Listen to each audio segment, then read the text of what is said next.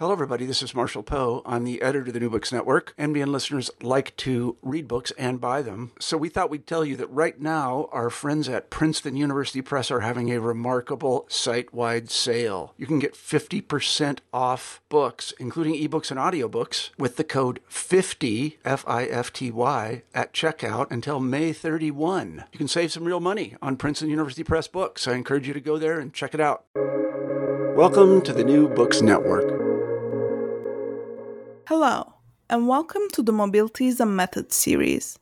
This series is hosted by the New Books Network in association with the Mobilities and Methods Lab at the University of Illinois at Chicago. The Mobilities and Methods Lab and New Books Network partnership provides a platform for authors, readers, and their interlocutors to engage closely with questions of mobility and movement. My name is Aliza Arıcan. Today, I'm joined by Sophie Ganek, Assistant Professor in the Department of Social and Cultural Analysis at New York University. We will be talking about her book, Dispossession and Dissent: Immigrants and the Struggle for Housing in Madrid, recently published by Stanford University Press. Thank you very much, Dr. Ganek, for joining us today. At the New Books Network, we like to start by getting to know our authors. So, could you tell us about your background as an urban scholar, and how did you conceive of this book? Yeah, thank you for having me on the podcast, and I'm delighted to talk about the book. So I kind of as a teenager into college was interested in urban issues, and then also started doing research on and in Spain. And I did a whole undergraduate project on the urbanization of Madrid under the Franco regime, some of which actually makes it into this book. Um, and so, yes, your youthful research adventures can sometimes, come out in print many, many years later. And then, I was so taken with Madrid that I lived there for 3 years after I graduated from college.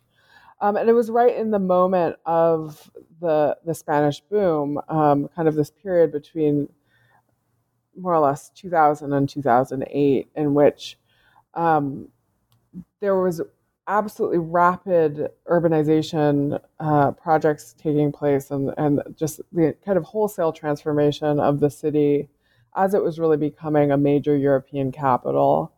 And it was at the same time that, and really, because these kinds of urbanization projects needed labor to build them, that you saw this huge influx of immigrants. And so Spain, basically in the course of under a decade, goes from having under 1 million foreign-born residents to over 5 or almost 6 million foreign-born residents. So it's a very massive and kind of qualitative and quantitative shift. And it was at the same time that I was living there and observing kind of how difficult it was to get a house and find a place to live. I was a renter, and yet everybody was buying, but the prices seemed extremely high. And so I wondered, as you see this kind of emergence of a new immigrant class, how, where, and by what means these kinds of this new population was finding housing within. The question of housing is central to just how we live in. I mean, that sounds redundant, but how we can kind of survive and thrive in the city. And so I was observing these kinds of transformations taking place with the knowledge that the housing market, just more or less from a kind of anecdotal perspective, and then from my own perspective as a renter, realizing how fraught the urban housing market in Madrid was, that when I went back to graduate school, I was thinking, I knew that I wanted to do some sort of project that looked at immigration and housing within the Madrid context. Then I was doing pre-dissertation field work and really intended to do a whole other project that was on migrant squatters in the city in June of 2011, which was I got to Madrid, about a couple of weeks after the occupation of the central square and the beginning of what's called the 15M movement, which was this massive kind of outpouring of activist and populist energy. And very soon after I got there, this question of evictions emerged, and it was actually on. I think it was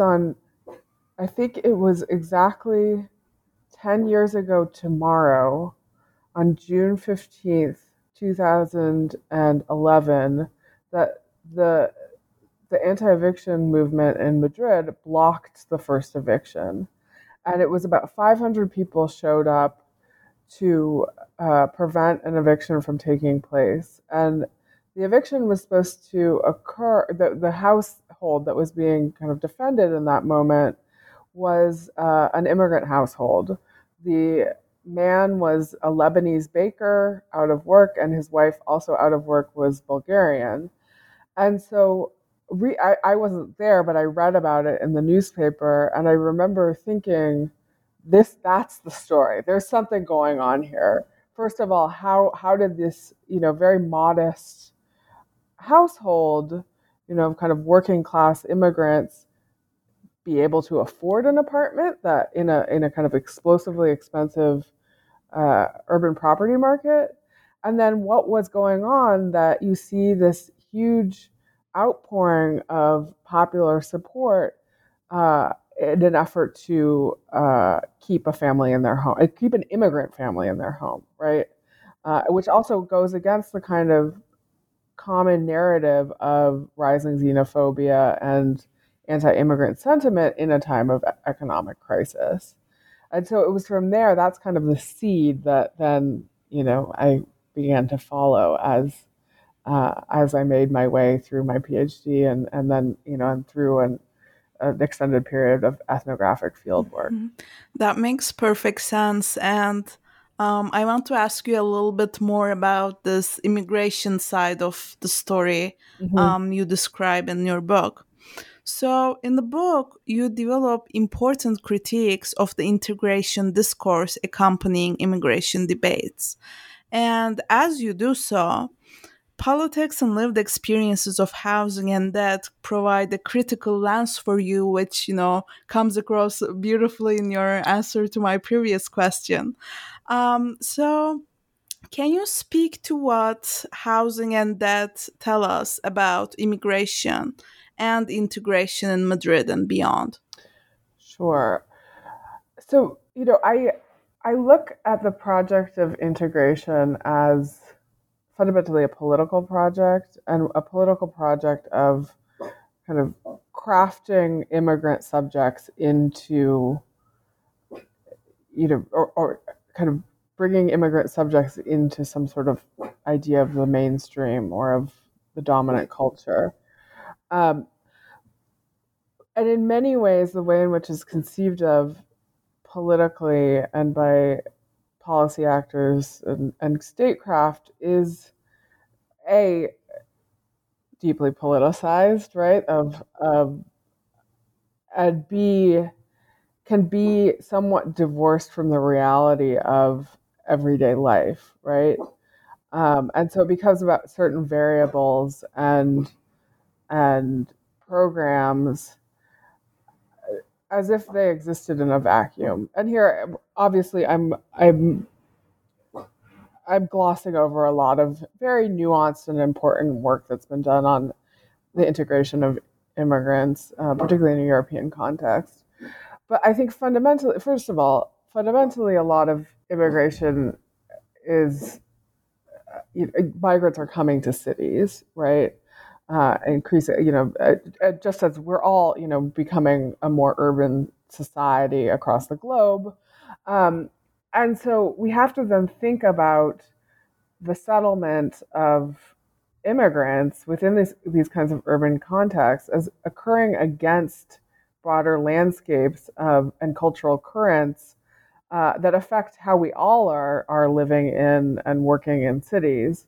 And I think contemporarily, and we certainly see this now with COVID and discussions of emerging from the pandemic, that housing and unequal housing markets and landscapes are, very much shape the outcomes of people's daily lives in cities. And this is true if you're, a native member of the working class, if you are an immigrant, even if you're a member of the ostensible middle class, that we're all in one way or another struggling uh, to find adequate and affordable housing.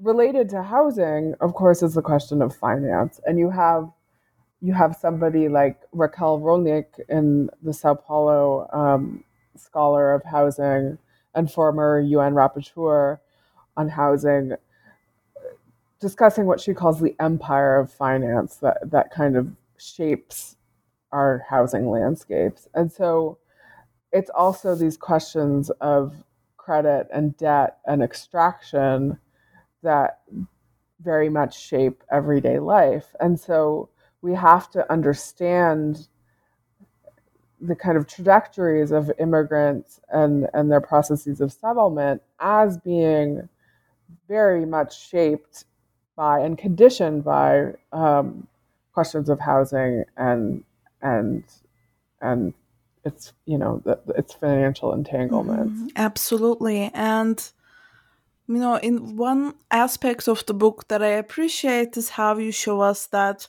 consent for that is actively produced by political actors. And, doing so sutures home ownership to being a good migrant or successful migrant.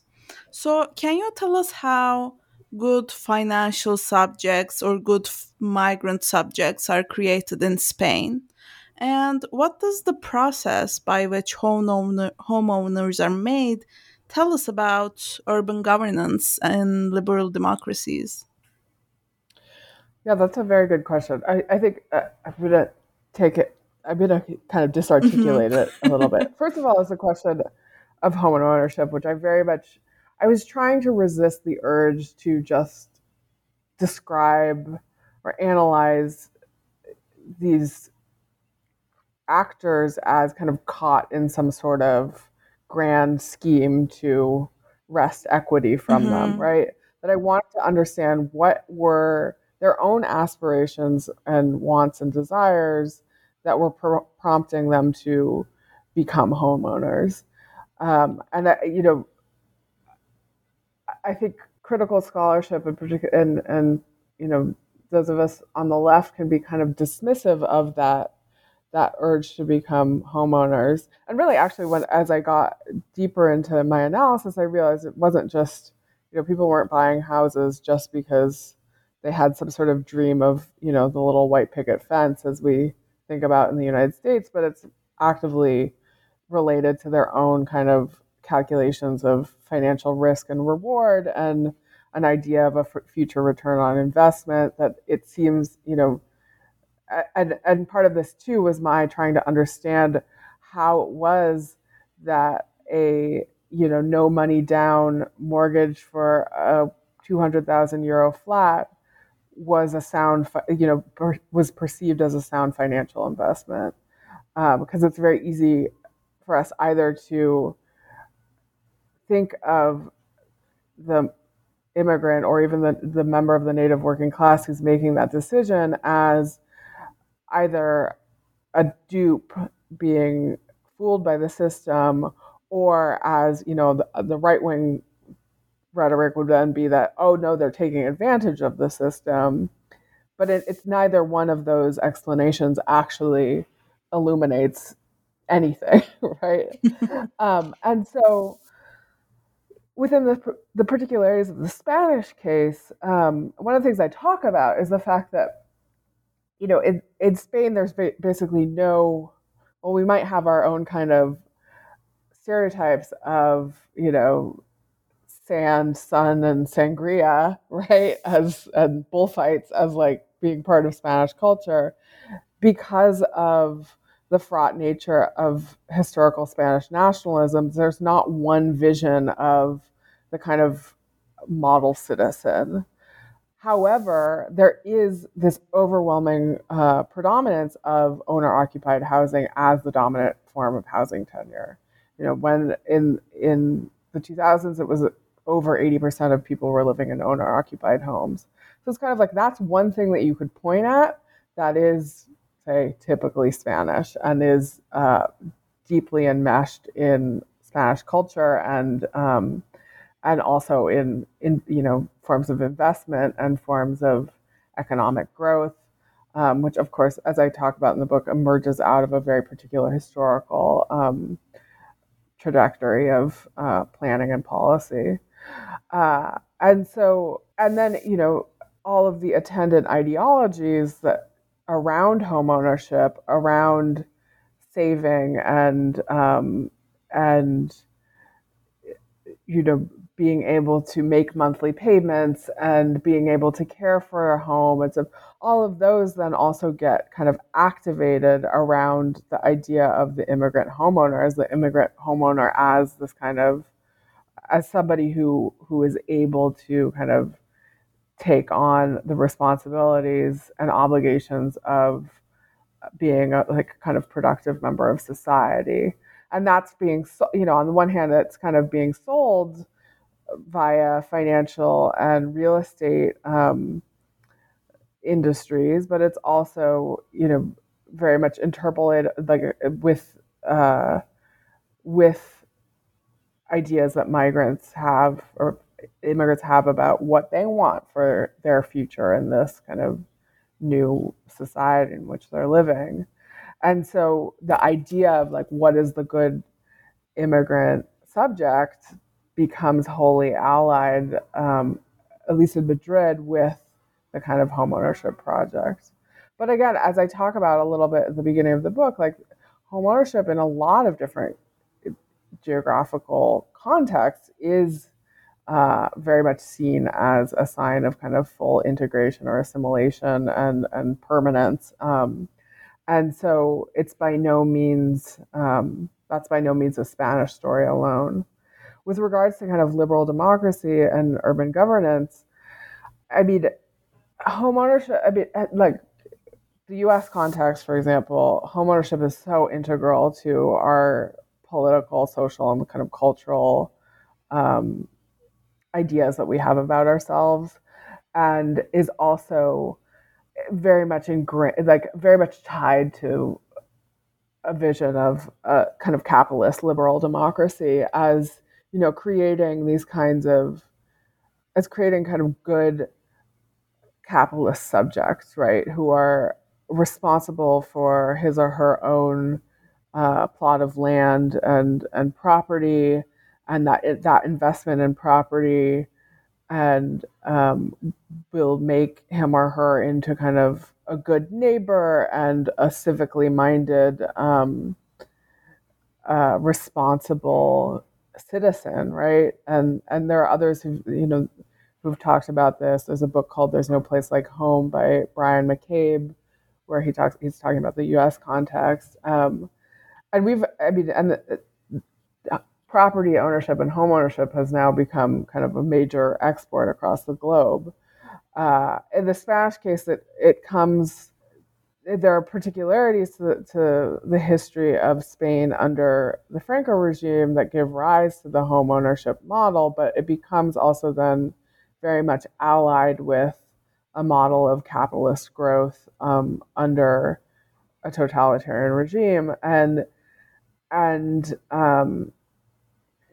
is again seen as integral to the production of like good. I mean, first it's good subjects because they're people are under a dictatorship, and then in the democratic era also as integral to like kind of making European citizens. And there too, while we talk about homeownership as being part of creating responsible citizens because they care about their own immediate environments. It's like, I respect your property rights so that you respect mine. And so much of the language of property rights is really, really integral to the U.S. Political order. But it's also fundamentally about integrating people into markets. And in a moment in which you have declining and unraveling social safety nets, particularly with the rise of austerity in Europe, but also just longer histories of deregulation and disinvestment. The investment in a home is the primary means by which we secure kind of social reproductive needs, whether it's the common adage of like using your house as an ATM in order to pay for unexpected healthcare costs, or children's educations, or other kinds of goods and services that have traditionally fallen to more robust welfare states. The house really is, has all these multiple meanings, and not just kind of symbolic or metaphoric, but also very much tangible and economic. So, yeah, does that answer the question? Absolutely. I don't know. I went in a lot of different directions, and what I will say too is like the subprime crisis in the United States. We also have this.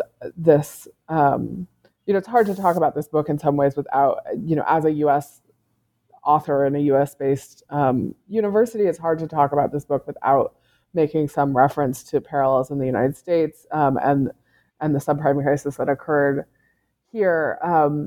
We also have the idea that that foreclosures were, against people who were buying multiple big mansions in the Sun Belt or something. But in fact, the vast majority of foreclosures were taking place, often women, people of color, older people, and they were for refinancing and refinancing, your mortgage in order to pay for exactly what I've mentioned, like unexpected healthcare issues, caring for old people, or paying for college for a young adult. That it wasn't some sort of greedy urge to buy up as many properties as possible, but rather just kind of meeting the demands of everyday life.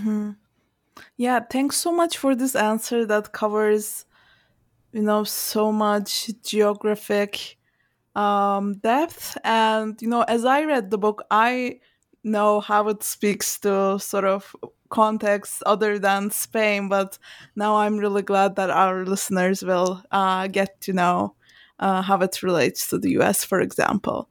And my next question is sort of about what happens after death, or in the process of home ownership. So you show us that for Andean migrant communities in Madrid, lived experiences of death and dispossession result in civil death, which is, a term both you and they coin. So could you explain what civil death implicates and what is at stake in painting this broader picture of disposition through this term, and showing us how that shapes people's subjectivities and lives as a whole? Yeah, so many scholars have discussed the ways in which debt and indebtedness is kind of woven into so much of daily life, whether it's student loan debt, and paying for college, or homeownership, or most recently, like there's a group of scholars in my department who is they're studying debt amongst like people who've been released from prison, and the way in which debt kind of becomes a condition of extended networks and very much kind of conditions what life after prison is like. And so debt shows up basically everywhere you want to look. It is fundamental to our contemporary society. And of course, it's like we have personal debts, there are municipal debts, there are national debts. All of these forms of debt um, produce our contemporary society, essentially. But I wanted to, so, in talking about civil death, it was a category that people were talking about, were identify them, for themselves. And what I realized was that, indebtedness and the process of dispossession, which we can think about as an economic process, right? It's something that results from signing a mortgage contract and from handing over your euros to the bank, but that it goes so far beyond just a simple question of like how much money I have in the bank and what my kind of financial future will be.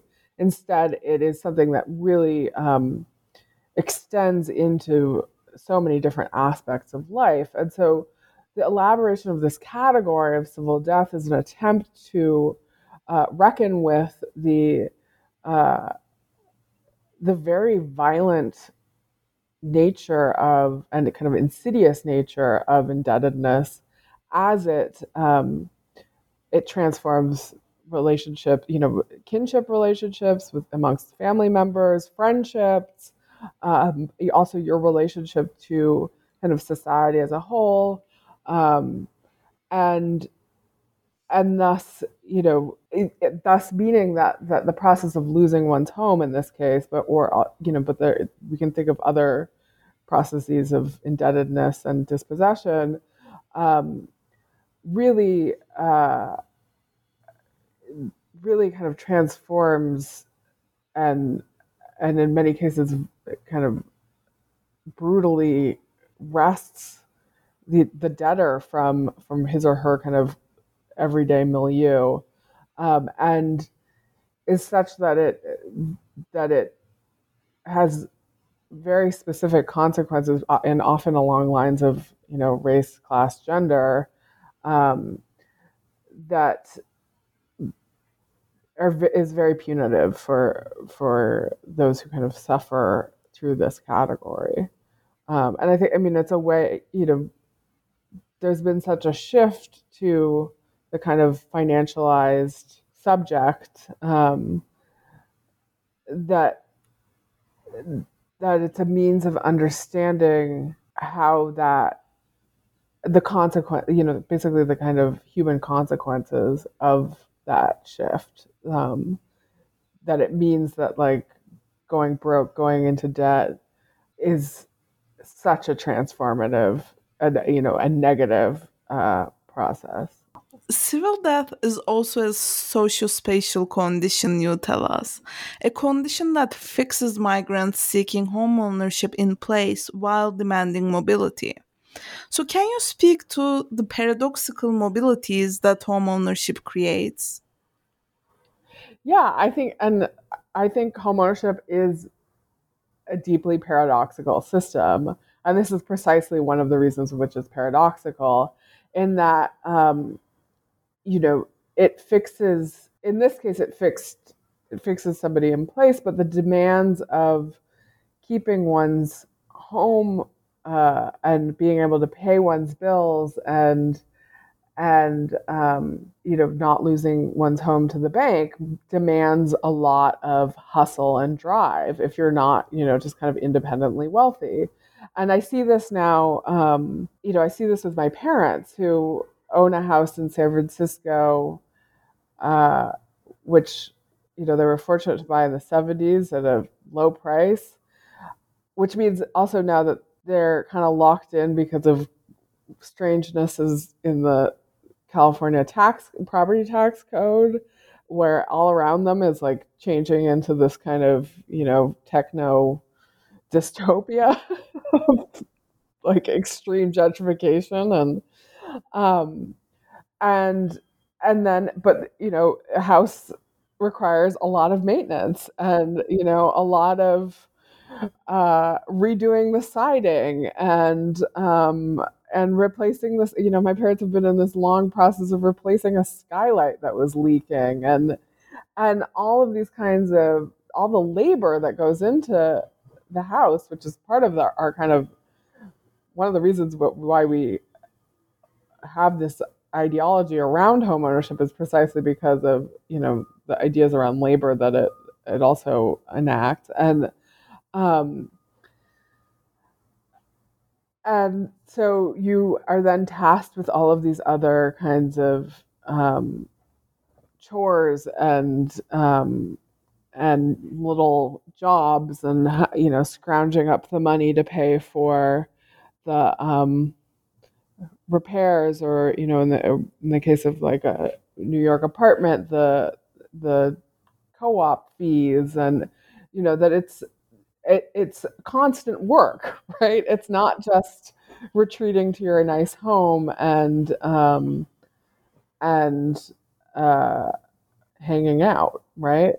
And then in the specific case of immigrants in Madrid, and I mean this is the case in a lot of places, and for a lot of kind of lower middle and working class homeowners, you're often only able to buy in places that are far away from centers of employment. And so there's then this trade-off of, you might own your own home, but you have to spend more hours commuting. You have to, you might not be able to afford to buy in amongst the community of your own people. And so, you know, while there's kind of this illusion of permanence and stability and fixity, right? There is also then this whole kind of geography of movement and mobility that is necessary in order for one to have a house and maintain it. Mm-hmm. Yeah, that's really important to think about. And yeah, I love that you point out these tensions between fixity and mobility. Another part of your work that I found particularly powerful was your chapters on the refusal of civil death. And you show us that repertoires of political action from indigenous struggles in the Andes deeply inform the refusal of civil death in Madrid. So, how does indigenous politics travel to Spain and translate into political action and solidarity against dispossession? So, in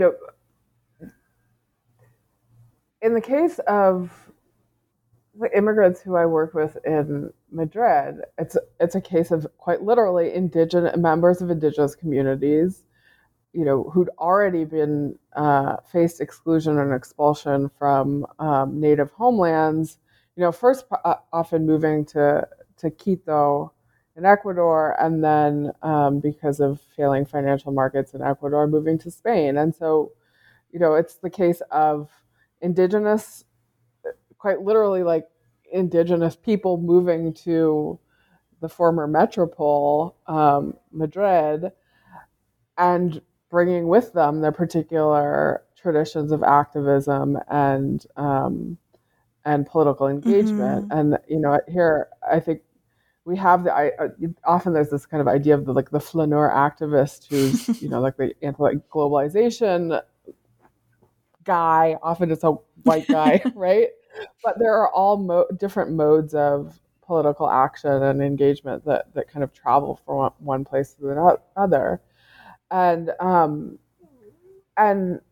it's also that in those movements from one place to another, people encounter other forms of discrimination, marginalization, dispossession, right? And so, there's a process by which that just life experience gives one a kind of arsenal of knowledge. And then, because of other traditions of activism, they also have an arsenal of resistance. And so, what I talk about in the book is essentially that this community of Ecuadorians, who many of whom were indigenous and had been involved in indigenous struggles in Ecuador, and in the broader kind of Andean world, um, saw what was happening and saw, their own risk of foreclosure, and realized that this is essentially, similar practices of extraction and in some ways neocolonialism, that was producing similar kinds of results and objection and marginalization that they had faced in a very different context, and so as one of my interlocutors says, she has seen no place on earth where like getting organized around an issue hasn't produced some kind of result. Mm-hmm. And so that to me was really powerful, that it is, and that is a lesson too for housing movements and housing struggles and precarity in many different places. In New York City, my cousin is a housing attorney, and she, in my class on housing, she talked to my students about, I, as an attorney in a courtroom, can only do so much. What's really going to do something is if the tenants get organized against their predatory landlord. If you get together and you start organizing and you make those kinds of connections, and often it's laborious work, it's not, change is not going to occur immediately, but that's what produces results. And so it's this kind of, and it kind of embodied experience as somebody who's fought against different forms of predation that really influenced a response to the problem of foreclosures and evictions. That's really wonderful, and I think that's a great takeaway for our listeners who themselves might be facing similar issues that are really pertinent around the globe and not just particular to Spain. I want to shift gears a little bit and discuss your methodology. Can you take us through your ethnographic fieldwork? And how did your ethnography enhance your understanding of disposition and activism? Or what were some challenges you faced during your ethnographic fieldwork? Oh, man. First of all, there's so much that doesn't make it into a book. All of one's like frustrations and anxieties, and that's what we're interested in this podcast. Yeah. So, I spent on and off over a year and a half with the platform for people affected by mortgages in Madrid, and first of all, I got there when it was a very hot issue. It was a very hot collective. There were a lot of people coming through wanting to, do some sort of research on this movement. But it often to me made me a little bit uncomfortable because people would come and have like a weekend to do some sort of mini project, and it would be like, we'd like to interview, an immigrant woman, preferably a single mother, about her experiences. And so it's kind of like, on demand. And so I made a choice early on that I was just kind of initially going to hang out and, obviously be upfront. Like, I want to study you guys, but I'm also here and I'm willing to help in whatever capacity I can. Mm-hmm. Sometimes I did English language translations and stuff. And then I really kind of wanted to just get to know people and get to know the work that they were doing. And this before I ever even asked for an interview, right? Like just show that, because, and it's also, I was intrigued and engaged in their struggle, not just because I had to write a dissertation, but because I was genuinely just, very inspired and also curious about how they were,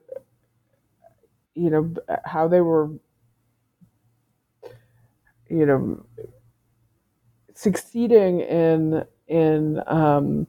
this very kind of hostile political climate and preventing people from losing their homes. I think, it's hard. Any kind of process of ethnographic immersion requires there are periods of boredom, there are periods of frustration. There's inevitably a period of where you're kind of stumbling along blind, too afraid to even kind of really step a toe into what is your field, so to speak.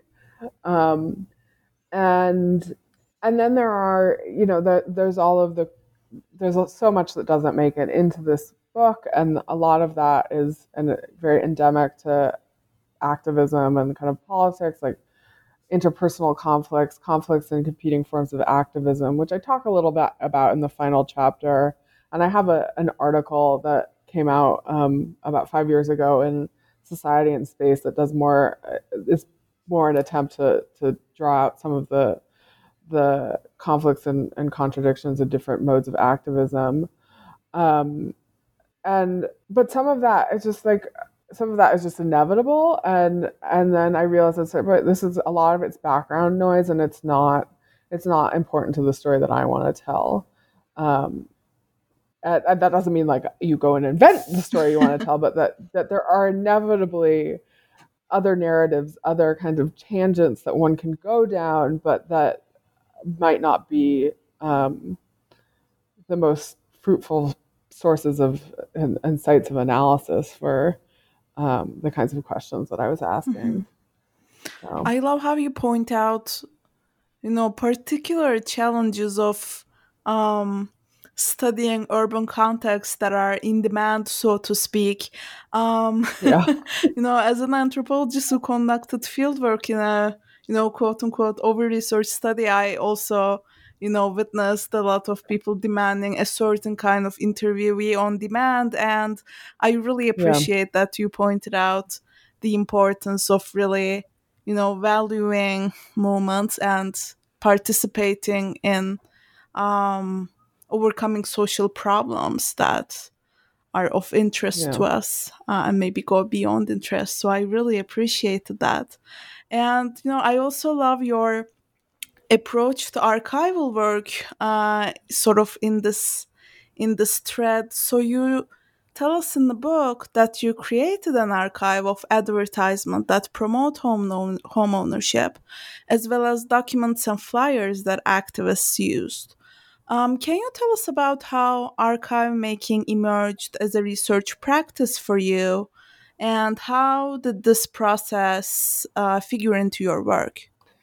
Yeah, so way back when, I was a baby historian.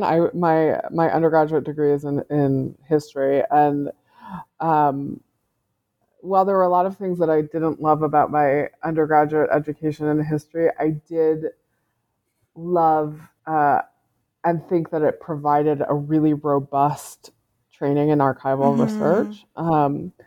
And so I do, I resist the urge, which can be very present in urban scholarship, of a lot of presentism, right? Like these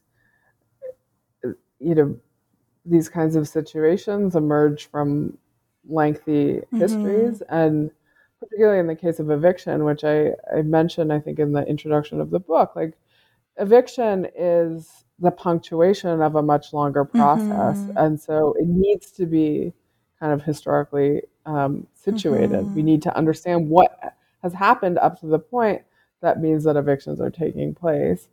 And then, part of my effort to understand the climate of immigrant, the acquisition of homes, and having lived in Madrid in the same moment, I was cognizant of there being this kind of entire kind of political and cultural economy of acquisition. And so it's like you can rely on what people tell you, but I knew that there was more out there that might kind of flesh out the realities of what it was like living in Madrid in 2005 as an immigrant. And, because inevitably you're like, well, how do these immigrants even know to buy homes? Where do they go? What's going on? And so um, I I spent the better part of a month in the National Library of Spain with the archives of Latino, which was a free weekly newspaper that had very large circulations in Madrid as well as Valencia and Barcelona. And I looked through every single issue that I could find that was, and these are not well kept records. And in fact, I've talked to the publisher of that newspaper who also they don't have very well kept records of their own archives. And so it was a process of just sitting there and kind of making notes and also surreptitiously taking little photos um, of images with my iPhone, and uh, and and investing the time. I mean, like so much of research, I think to do good research, you have to dedicate a lot of time to things that may or may not bear fruit. And in this case, I had a fairly good idea that was gonna provide something pretty interesting, and it did. So I agree. yeah. And one of the big things, I mean, and I will say, the big challenge then was when the book entered into production. I had a planned trip to Madrid to get proper reproductions of these images, and because of COVID, it was just impossible. And I had a kind of long and very frustrating back and forth with the librarians there, and um, yeah, and so some of those old iPhone pictures have made it into the final book. Wonderful. Yeah. I'll be looking back at the book to see Yeah. to see which ones made it. Yeah. Lastly, what is next for you? What are some new projects or questions in which you're interested currently?